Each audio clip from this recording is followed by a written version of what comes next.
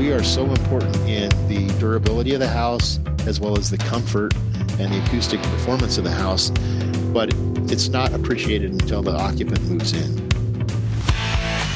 This is the one and only, the original podcast where you can find yours and your business's true value.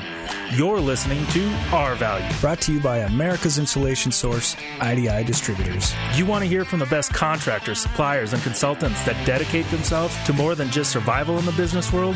Industry professionals that are dedicated to excellence in every aspect of their business? Our Value has them all here to share that same motivation and knowledge with you. Tune in and grow a more successful, profitable, educated, and recognized business. Listen to the Our Value podcast to become the industry leader in your market. Find your value with Our Value.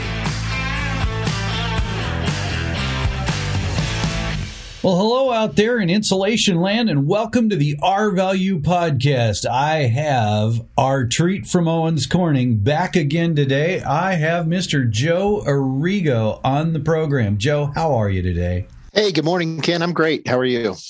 I am doing fantastic. For those of you that don't know Joe, Joe has been at this for a very long time. In fact, early 2000s, he was already training people in insulation. Sold a company in 2003. He has been such a blessing for our trainings here at IDI. And if you've been to one of our trainings, you've probably seen Joe. But today, we are going to cover some subjects that we've never covered on the podcast, and we generally don't cover in class. And that is really hopping up the operations side of your company. I'm not talking about IPAs. At least that's not what we're talking about, right, Joe? No IPAs today. Oh, okay. So, no, but hopping up the operations side of your company, Joe has several subjects, and quite frankly, I'm excited to hear it. So, Joe, when we talk about, you mentioned demand, supply, scheduling, creative recruiting. By demand, what do you mean? Well, I wanted to kind of share from an industry perspective, just so contractors know that we've been in, planned availability or short supply of insulation materials across the entire spectrum of whether it's fiberglass insulation, spray foam, mineral wool insulation. All of us have been in short supply for quite some time. So I thought it might be interesting to share with your audience, just from a global perspective in the United States. Anytime we hit around 1.6 million annualized housing starts, somewhere between 1.6, 1.8, all the manufacturers, particularly on the fiberglass side of it, they can run their plants, essentially at, close to 100% and cannot produce enough insulation for the demand that creates. So when we look at these housing starts on a month-by-month basis, the industry annualizes those and says, okay, if we continued at this pace, we're going to be, say, 1.5, 1.6 million or more housing starts. Well, the housing starts had crashed after 2007, and a lot of the industry capacity was taken out to right-size their businesses for the demand that was created. And now that the demand is continued to increase, the manufacturers are scrambling to either add capacity back. And of course, during COVID, you're trying to get labor. And, some of that capacity went away permanently. And some manufacturers like Owens Corning had additional capacity that they could bring on. But again, that takes time. It takes huge financial commitments.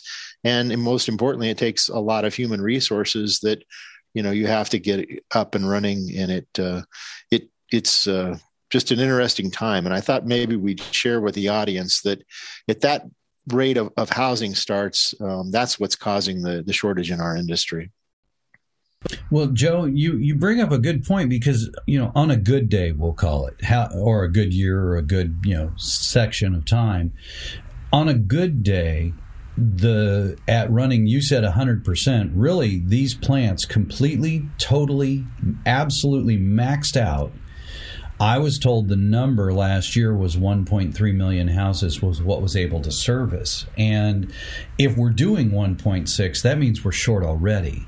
And so now I just got a report today from Case, the equipment manufacturer, and it shows that not only are we coming out of the woodwork because COVID moved a lot of people out of metro areas, moved them into smaller areas. We never stopped building, but now the metros are starting to come back, and they're expecting a 20% jump in non-residential construction. Now that could be, prisons. It could be anything from a Quickway or a, stop and go Wawa Mart.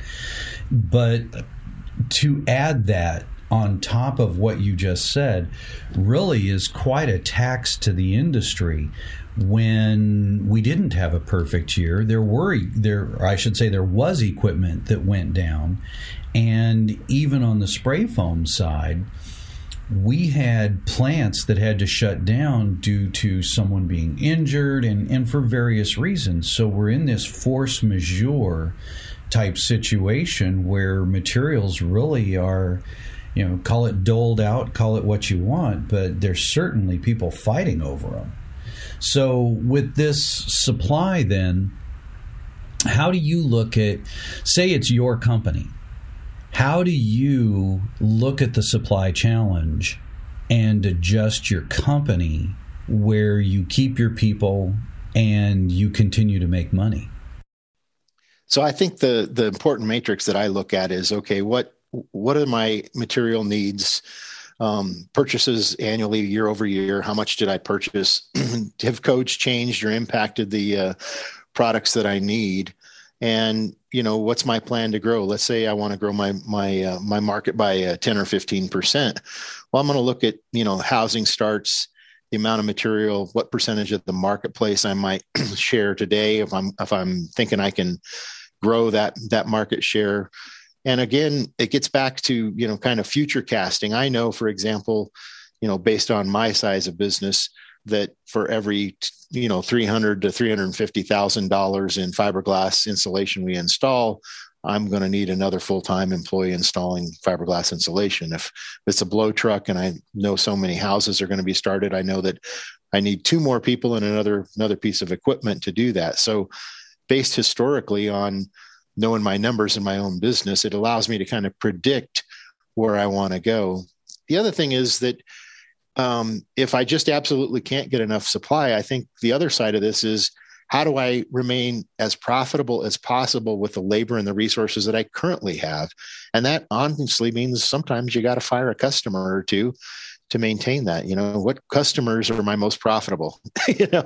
That is exactly where I was going. I think that's a brilliant point, because there's never a better time to adjust your pricing than in this type of material constriction or, supply chain issue, because pricing, when you look at it, it is time to raise it, and the customers that leave, that gravitate to the bottom, you're not needing to replace them. You can pay your people to do more maintenance. You can pay them to paint the shop. But if you're making more money with every product you bring through the door, you're going to be better off. So I agree. This really is the time to do that.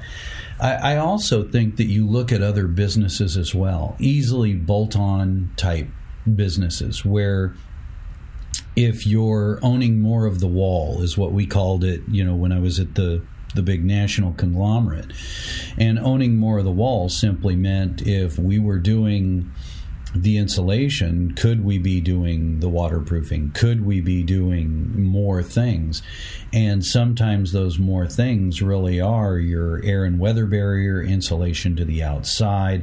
Whatever it is, maybe you can gain more of it by being that trusted partner with some of your contractors, and maybe even train your builders to make more money on the homes that they do by better knowing their customer. But it's kind of a sticky wicket, I guess, to steal an English term.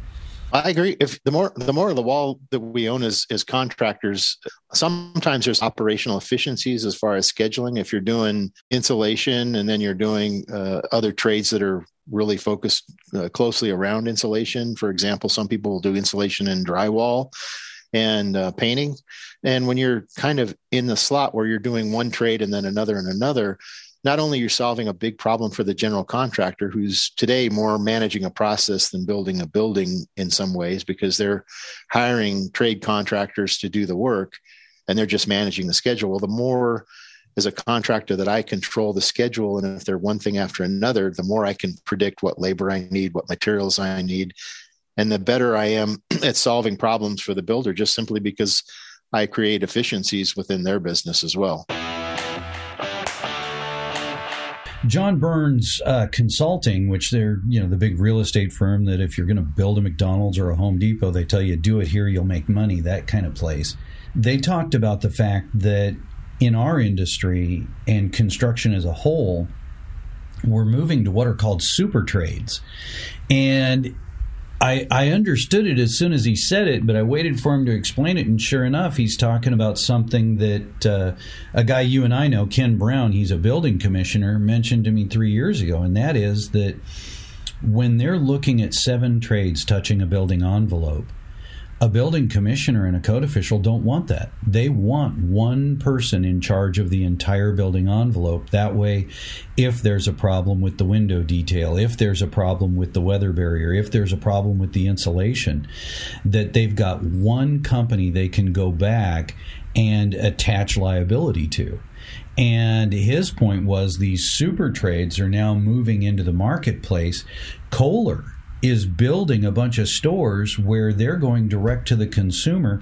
They're selling them the shower, the tub, the toilet, or whatever, but they're including the bath remodel.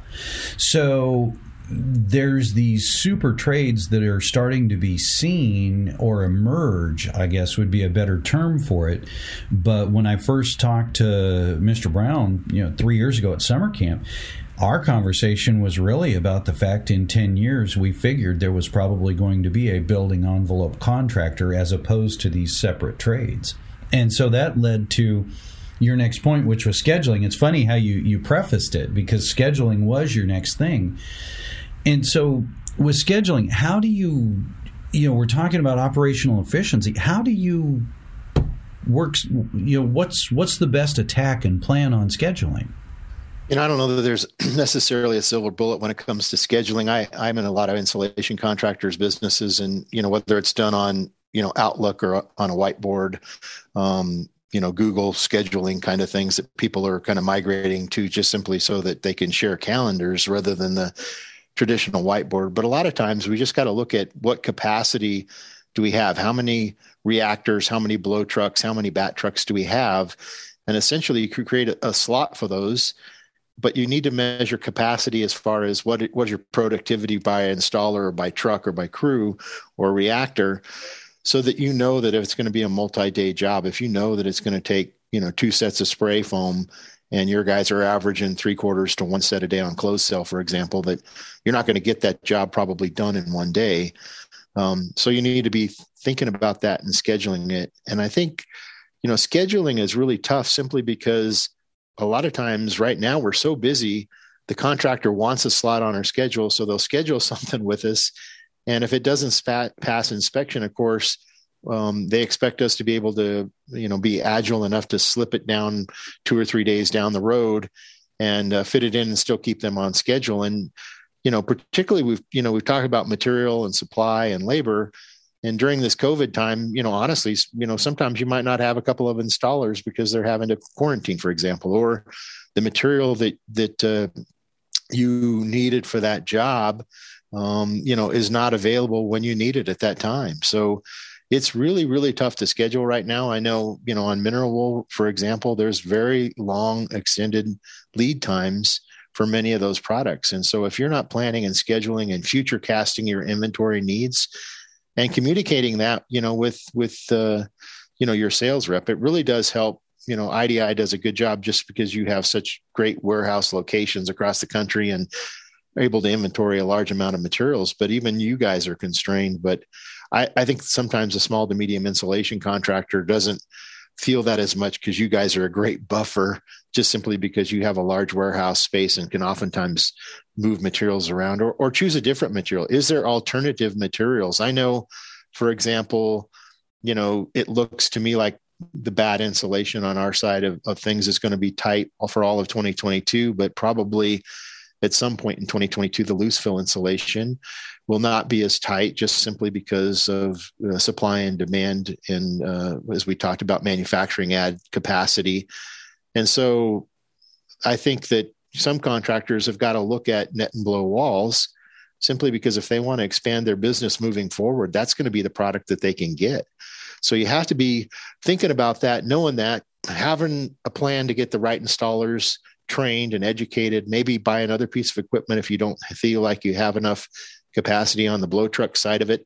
Blow machines, honestly, just so you know, all the manufacturers have struggled to get engines for blow machines. So, they have. We're struggling with engines for that, engines for the vacuums. You're entirely correct. Yeah, and used market's gone away. I mean, the truth is, if you have a good used piece of equipment, it gets sucked up in 2 or 3 days. Yeah, that's a good point. And to your point, with blown in, if I'm moving from bats to blow, then I also need to help the builder do the same thing. So I want to make sure, if I'm going to start moving some of this over to another product, one of the real keys is training that builder's model home salespeople and the builder that this is an upgrade. Here's, how you sell it to the consumer. Here's how you show them. And you do charge a premium for it and let them know, hey, the other's going to take an additional 6 weeks, but the upgrade's available now. But I want to go backwards to something, because you talked about the whiteboard. And I remember, the whiteboard on the wall, and it showed all the trucks. In one of our previous conversations, we did talk about BidIt, and the nice thing about a software, whatever software you use, it needs to have that whiteboard. You've got to be able to see and gauge how many hours your vehicle is going to be on a job site and be able to pack that schedule. But you mentioned, COVID and labor. What it brought me to was, you could also probably save yourself some heartache if you're low on materials. You can probably save yourself some heartache, make your crews happier, and work 4 10s instead of 5 8s, get a 4-day work week, have less fuel used, and maybe complete partial jobs at the end of a full job day kind of thing. So when you deal with scheduling, you can be creative, give people 3-day weekends, and then, if they like working 10s, maybe you go to 50 hours when things loosen up, maybe you don't. But either way, there's that flexibility that a good owner has to have to be able to do this. And certainly, then you get into, do you need lights? Is it wintertime? There's a lot of other things. But, we're talking about a lack of people, and that brings us to your fourth point. Creative recruiting. Help me, Joe. What wisdom do you have there besides clubbing people on the street and throwing them in your truck and telling them you won't drive them home till they install? Yeah, the creative side of it. I think as we do look at things outside the box, our industry has typically been a 5 to 6 day work week, and younger people today want flexibility with schedule. They want a different involvement with their businesses and their companies. And I think the companies that adapt to that are going to be a more attractive employer.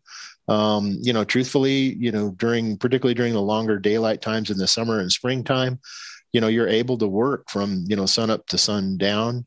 Need to be creative, particularly because of depending on where you live, the heat side of it can affect how long you want to be, working, whether you're in a Tyvek suit or whether you're in an attic blowing insulation. You really want to be aware of that. But I think, most people do a referral program within their company. They say, hey, to their employees, if you've got somebody else in your friends and family circle that want to come to work for us, we're, looking for good employees. Oftentimes, I think there's some incentive that's there financially for a referral, but the most successful companies I see usually stagger that payout so that they incentivize the, I guess you might say, the pressure to stay on for a longer term. So they might give somebody, say, after 30 or 60 days, after they've referred somebody, a cash payout on their check. But then 6 months and 12 months later, do they receive anything for that? For, oftentimes because they're involved in the training of that person, whether it's a family or friend, And just the simple thing that, like, hey, you know, if you make sure that they're happy where they're working and are trained and learn what they're doing and are making a livable or good wage, then they're apt to stay at 6 months or 12 months. And I think there's kind of a financial incentive that maybe should be offered to the employee that referred that person, just simply so that they are, you know, invested, let's say, in making sure that individual that they referred is a long-term success, not just a short-term solution.